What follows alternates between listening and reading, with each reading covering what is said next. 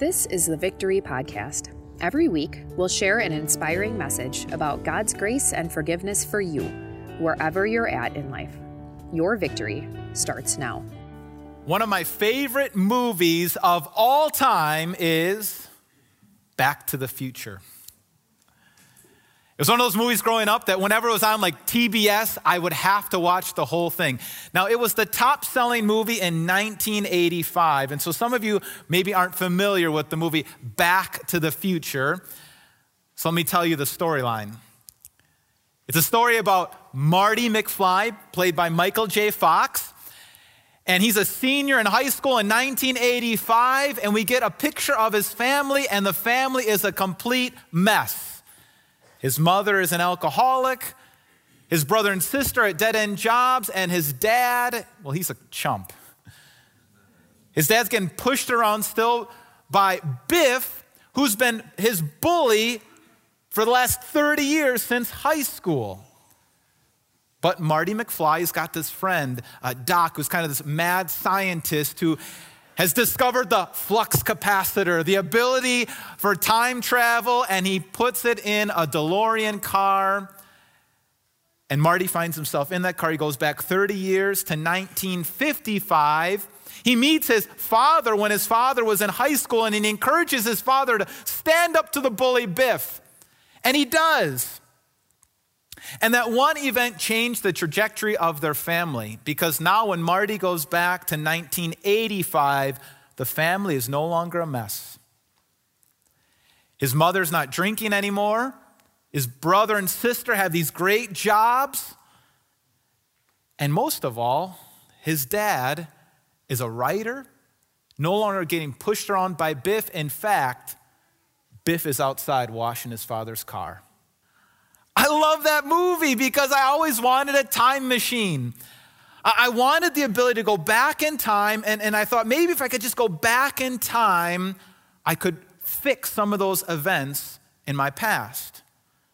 And I thought if I could just go back in time, maybe my life wouldn't be such a mess right now. Maybe my family wouldn't be such a mess. And I wish I could say that this was just a passing thought every once in a while, but there have been times in my life where I've just been obsessed with my past. Fixated on my past, trying to fix everything in the past, thinking if I could just fix the past, everything would be perfect today. It'd all be put back together, just like the McFly family. Do you ever find yourself doing that? We're finishing up our sermon series called Messy Families. And so in this sermon series called Messy Families, we've had to acknowledge that all of our families are kind of a mess. And our families are a mess for different reasons. Maybe for you, it's because there is strife in the family. There's arguing between you and your spouse or you and your children. Maybe it's messy because there's all this financial problems. You got all this debt hanging over your shoulders and not really sure what's going to happen at work. And that's causing a lot of messiness in the family. Maybe you've gone through a divorce and the pain of that divorce continues to linger today. Maybe there's abuse or other problems, or maybe the children have walked away from the faith or walked away from you and you don't know if they're ever going to come back. So it's messy. And so you think, if I just had that time machine, if I could just go back and change the things that happened in the past, maybe my life wouldn't be so messy today. Maybe my family would be put together. But Back to the Future is just a movie. And there's no such thing as the flux capacitor. There's no time machine. You can't go back. You can't change the past. You can't change the things that happened to you or the things that you did. You can't untangle the past. And when you really understand that there is no time machine, man, sometimes you feel like, well, then there's no hope. If I can't go back and fix the past, why would I ever be able to move forward? In fact, that is the question I want to answer today. If we can't go back and fix our families, can we really move forward? And to answer that question, we're going to go back to the book of Genesis. Now, we've looked at the book of Genesis throughout this sermon series, Messy Families. And I just want to show you one more time the family tree of all these families that we've been talking about. The chosen family of Abraham. Abraham, God's chosen representative. And remember what happened in his messy family? He was promised his children, and he never it wasn't coming the way he wanted, and so him and Sarah had this plan that maybe he would sleep with Hagar, her maidservant, and thought that would clear up the mess and made it messier, made it bigger problem. Then Abraham had a favorite son. They had another child, his favorite son, Isaac.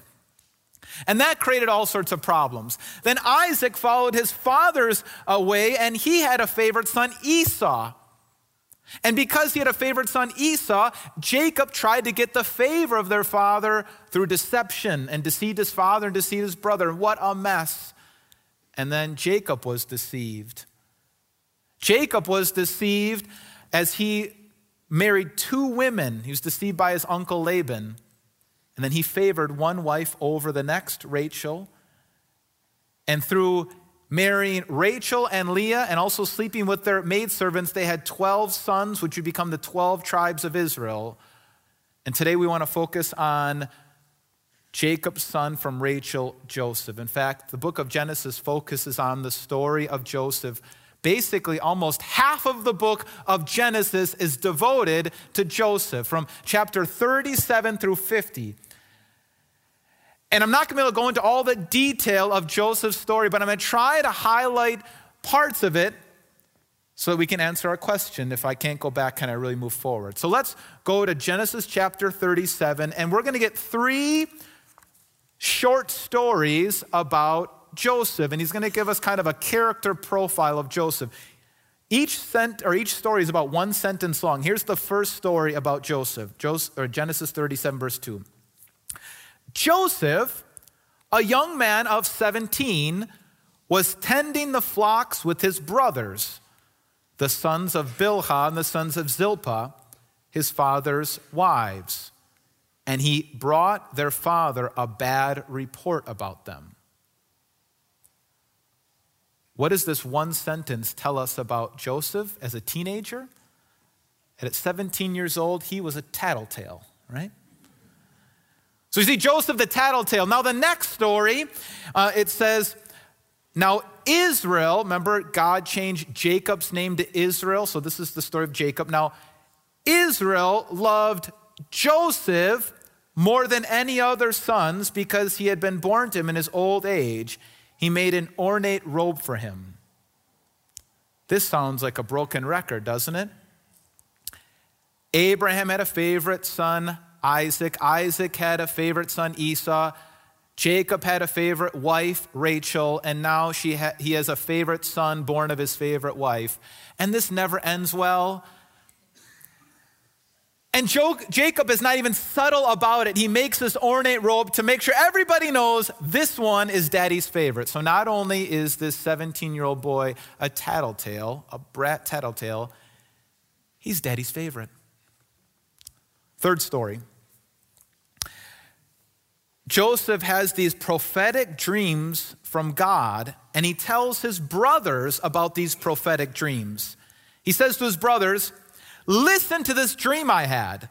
We were binding sheaves of grain out in the field when suddenly my sheaf rose and stood upright while your sheaves gathered around mine and bowed down to it. Then he has another dream about 11 stars, also representing his 11 brothers, and then the sun and moon bowing down to his star. Now here's a tip. If God gives you a prophetic dream about your brothers and your father and mother bowing down to you, keep it to yourself. No one wants to hear about how your brothers are going to bow down to you someday. That's not going to be helpful for anybody. Keep it to yourself. But Joseph didn't follow that wise advice. He talked about it. So we get kind of a quick portrayal of his character in these 3 stories. He's a teenage brat, tattletale, daddy's favorite, and he's full of himself. And his brothers have had enough of this. And they make this plan to get rid of him. And so one day when his brothers are off tending their flocks, Jacob tells Joseph, hey, go check on your brothers, see how they're doing. And as Joseph approaches them, they say to one another, oh, here comes that dreamer. Let's kill him and say that a wild animal has taken him, and we'll throw his body into a cistern, and then we'll see what comes of his dreams. Well, they do throw him into a cistern, but instead of killing him, they find a group of Ishmaelites that are going by, sons of Abraham, Ishmaelites, and they sell Joseph into slavery, and he becomes a slave. Then they take his ornate robe, they splash it with blood, they show it to their father and said, "A wild animal must have killed your son." Now, this whole event maybe took a day, but this one day, this one event totally changed the trajectory of their family, and they couldn't get it back. What was done was done. There was no time machine. There was no going back. And now Jacob would mourn for the next few decades the loss of his favorite son. He would be in complete grief. The brothers would be filled with guilt and shame for the next few decades, and it wasn't going to go much better for Joseph. He became a slave in Egypt in a house of a man named Potiphar. And he did everything he could to follow the Lord, and yet he was still falsely accused of sexual harassment. And he went from slavery to prison. And through a strange series of events, Pharaoh, the king of Egypt, finds out that there's this prisoner named Joseph who can interpret dreams. And he tells him this strange dream that he has, and the Lord gives Joseph the interpretation. He says, "Pharaoh, God is telling you in your dream that there are going to be 7 years of abundance, followed by 7 years of famine. And so in these next 7 years, you need to pile up as much grain as you can and then be ready to distribute it during the years of famine." And Pharaoh is pleased with Joseph's wisdom and his ability, and so he takes him out of prison, puts him in second in command in Egypt, and he has authority over the Egyptian economy to gather in the grain and then to distribute it. Well, just like Joseph says, there's 7 years of plenty, and then the famine hits. And it hits not just Egypt, but really the whole known world. And guess who goes looking for food? Joseph's brothers. They show up. Now 20 years have passed, and he's about 37 years old. And his brothers show up in Egypt, and they don't recognize him at first. But he recognizes them. And so he puts his brothers through a series of tests to see if God has been at work in their life, see if there's any change of heart. He doesn't want to enable bad behavior. There's messiness in our family. We don't want to enable bad behavior. We don't want to give in to a bad direction. And so he just tests them to see, has God been at work in their life? And they pass the test. They feel remorse, they feel guilt, and they look for grace. And because they passed all those tests and they're looking for grace, Joseph reveals himself. He says this, "I am your brother Joseph, the one you sold into Egypt. And now do not be distressed and do not be angry with yourselves for selling me here, because it was to save lives that God sent me ahead of you." Wow. Mic drop, right? Incredible. And what we see in these lines is not only have the brothers changed over 20 years, but Joseph's changed. God has been at work through all of the suffering and all the things that he experienced. This Joseph is not the same old brat. He's not the tattletale. He's not daddy's little favorite. He's not arrogant. He's humble. He looks to the Lord and he says, "God sent me here, not you." He goes on to say that. He says, verse 7, "But God sent me ahead of you to preserve for you a remnant on earth, to save your lives by a great deliverance." God sent me here. He said that you were going to bow down to me, and look at, you have bowed down to me so that we could save lives. And he sums up everything in verse 8. He says, "So then, it was not you who sent me here, but God." What a mature, wonderful way to look at the history. Joseph was not trying to go backwards. He was not trying to recreate the past. He was able to move forward. And it seems like a happy ever after. They go back to Canaan. They pick up their father Jacob. They bring it to Egypt. They all live, it seems, happily ever after in Egypt. But then after a little while, their father Jacob dies. And it triggers all the guilt from the past in the brothers. The brothers are just racked with guilt. It all comes back to them. So they say this to each other. What if Joseph holds a grudge against us and pays us back for all the wrongs we did to him? I've mentioned this book to you before, The Body Keeps the Score by Bessel van der Kolk. In this book, he talks about how, especially with people who've suffered trauma or PTSD or grief or shame, that there can be this trigger and your whole body feels it again. Your whole body re-experiences your past. And it seems like that what was going on for the brothers. In that moment when their father dies, all of a sudden their whole body remembers what had happened. And they relive all the things that they did to their brother. And the guilt and the shame come over them once again, and they can't move forward.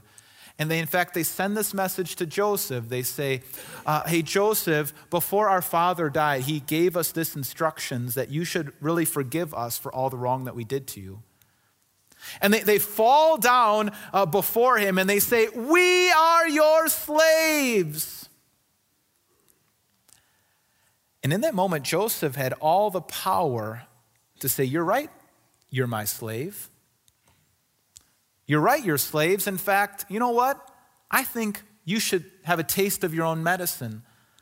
I'm going to put you into slavery, and I'm going to let you feel what it feels like to be in slavery for 10 years.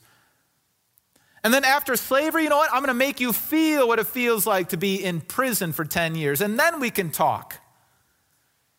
Joseph could have lived in the past, lived in the anger and the rage and the revenge of the past and tried to get them back. He could have lived out all of the hurt and the grief and tried to recreate the past. He could have done that, but instead he says this.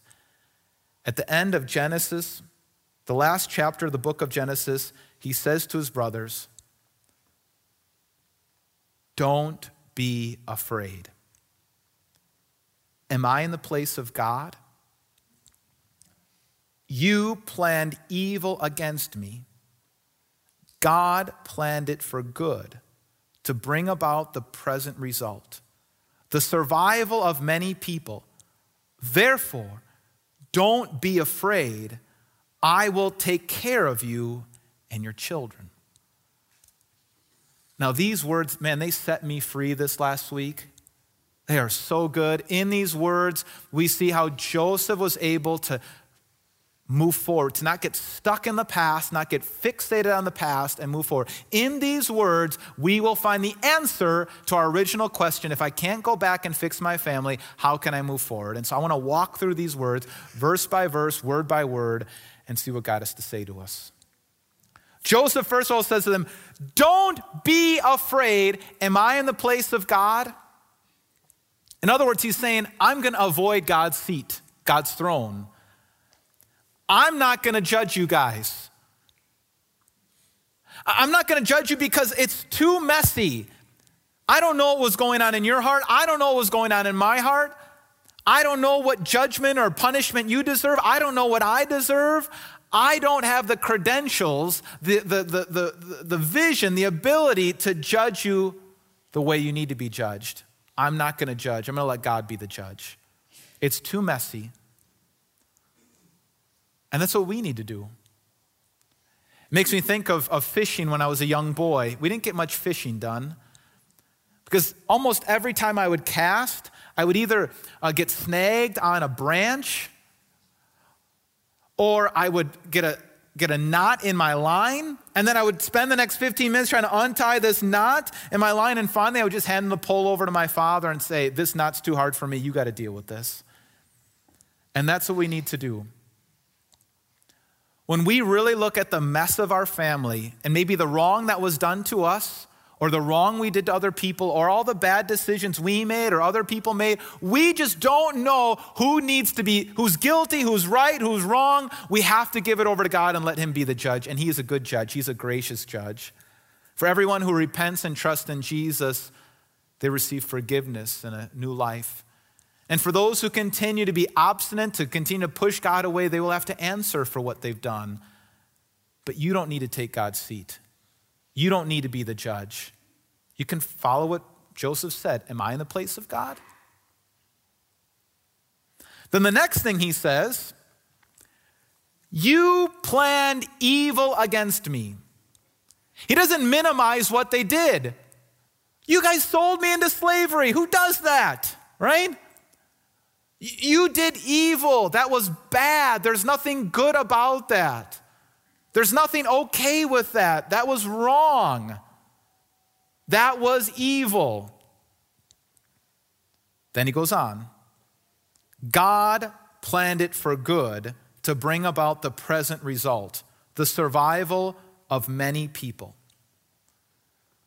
But God is bigger than your evil.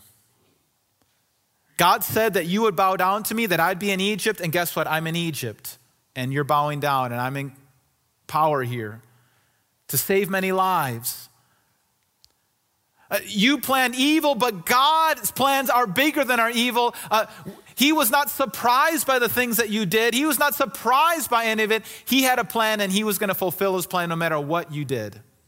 And we need to learn to talk and think and look at life the way Joseph did. To be able to say that yes, God has decided to give us quite a bit of freedom. If God would stop every evil action, if God would get rid of all the evil people, then who would be left? And what could we really do? Because how many things that we do, even on our best days, are tainted or mixed with evil intentions? If God didn't give us some freedom, then what would we be able to do at all? So God has decided to allow us to make certain decisions, but here's the good news. No matter how messy it gets, no matter how bad it is, God's still in control. He gets the final word. His plans are still going to happen. God is still going to fulfill his plans. And both of those are happening at the same time. It makes me think of jujitsu. I don't know if you're familiar with jujitsu. I don't do jujitsu, but I have a friend who does, and he says it's kind of a mixture between wrestling and martial arts.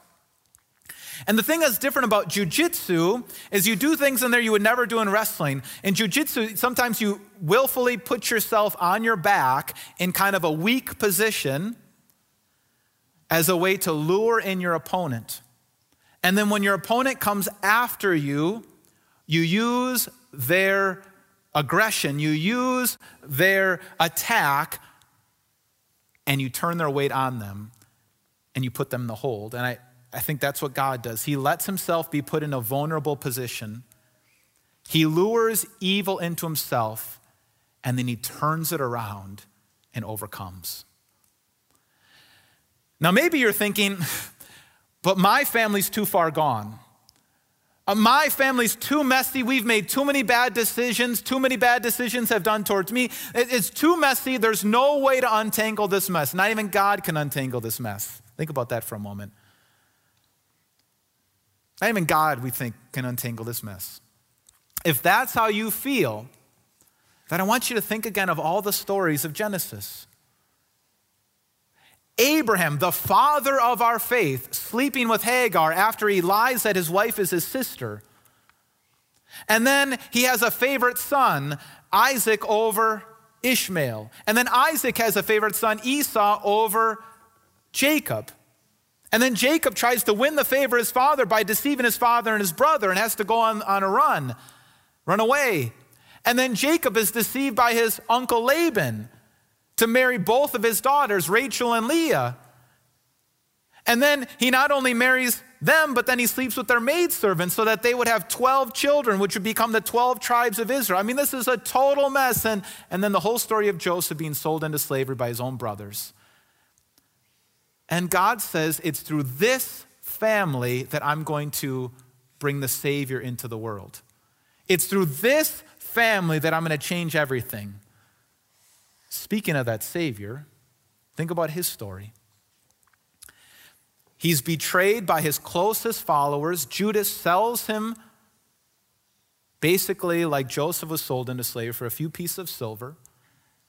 He was denied by his very close disciple, Peter, that Peter even knew who he was. And then the religious leaders who were supposed to be the family of God, supposed to be the people supporting Jesus, falsely accuse him, trump up some charges against him, and hand him over to the Romans, not just to be imprisoned, not just to be in slavery, but to be hung in the worst way possible, hung up on a cross. In fact, the word excruciating was invented because of the cross. That's what it means. Excruciate means to be crucified. And you look at this and you say, there's no way that anything good can come out of this, except God uses the worst thing imaginable, the cross, to save you, to save me, to bring us back to God, to redeem you, to buy you back, to cleanse you of all your sins. And he proves that by coming out of the grave. So if you think God's arm is too short, that he's not wise enough to untangle your mess, look to the cross. In fact, all of this is teaching us one beautiful message: God's in charge. God's in charge. And that's our first fill in the blank. God's in charge. And if God's in charge, well, that changes everything. We can begin to live in the now. And that leads us to the last thing that Joseph said. The last thing that Joseph said to his brothers, he said, therefore, don't be afraid. I will take care of you and your children. And literally it means now, don't be afraid. It's going to be okay. Our best days are yet to come. It's going to be okay. And in a way, Joseph is standing in the place of God saying, I'm going to take care of you. It's going to be okay. You're not going to have to answer for the things you did. I forgive you. Now live in the present. You don't need to go back anymore. You don't need to go to the past. It's going to be okay. And that really brings us to our final application. I was thinking of how I could boil all this down into one application, one takeaway, something that you could chew on for the rest of the week. And it made me think of something that happened in my childhood. I remember I was about 7, 8 years old, and we went into a Christian bookstore. And on the way out, my mom bought this little button, kind of magnet thing at probably 50 cents. And at first we didn't think much of it, and she put it on our fridge. And for the next, I don't know, decades, lots of things went up and down off that fridge, but that magnet stayed on the fridge. And then about 15 years ago, they moved from Somers, Wisconsin up to New Berlin, and the house was different, the fridge was different, the life was different, and yet they still put that magnet up on the fridge. And then recently, they moved to Baraboo, and I asked Mom, do you still have that magnet? She said, yeah, I still got that magnet. It was this pink little button. It said, relax, God's in charge. Now, it seems like a trite saying, but man, we leaned on that magnet. We leaned on that when my father lost his job, and the only job opportunity seemed to be out in Boston, and we were about to uproot our family, go away from all of our support system, all of our network, everything that we knew to be home, and we were so close, and we were about to move off to Boston, and we looked at that magnet again and said, relax, God's in charge. And my parents had to continue to look at that magnet when they raised 2 teenage boys, my brother and I, 2 smelly teenagers who were always fighting against each other, right? And she had to look again and say, relax, God's in charge. And then my father, right before his 50th birthday, was in a catastrophic motorcycle accident, broke tons of his ribs, fractured his skull, his brainstem was bleeding, shattered his pelvis, shattered his hand. And he was in a nursing home for months later, and we just had to look again at that magnet and said, relax, God's in charge. And now as a father, leading a family and seeing all the mess, I have to hold on to that same thing, relax, God's in charge. And it's true. And so that's our take-home point, relax, God's in charge. It might sound like a trite phrase, but if it's true that God is in control, that your mess and my mess and our bad decisions and your bad decisions and all the things that have led up today don't overcome what God's plans are. If God is still in control, if God's plans are still going to happen, then you can relax right now and move forward. You don't need to fixate on the past. You don't need to fix the past. You don't need to live in the past. You can live right now and move forward. Because God's in charge. Back to the Future is still my favorite movie. In fact, after thinking about it so much this week, I think I'm going to have to watch it again. It's been a while since I've seen it. I love that movie, but it's just a movie. There's no flux capacitor. There's no time machine. There's no going back. And here's the good news. You don't have to. Even if somehow I could put a time machine right here in front of you and give it to you and give you the ability to go back, you wouldn't need it. Because God is with you right now. And if God is with you right now, that's all that you need. And so relax. God's in charge. Amen. Let's pray. Lord God, as we look back, there's so much mess. There's so many bad decisions that we made, so much hurt, so many problems, so many things that have been done to us. And we can fixate on our past and try to fix our past, but there's no going back. But Lord God, we don't need to go back. We need to know that you're still here. Overcome all of the evil with good. Let your plans still be fulfilled. Good plans for us. Let us look to the cross and your forgiveness and your power and all of your goodness. And Lord God, let every one of us leave here in peace. Lead us to relax, confident that you're in charge. Amen. Thanks for listening to the Victory Podcast, brought to you by Victory of the Lamb in Franklin, Wisconsin. For video sermon archives, more information about us, and to let us know how we can meet you where you're at, go to victoryofthelamb.com.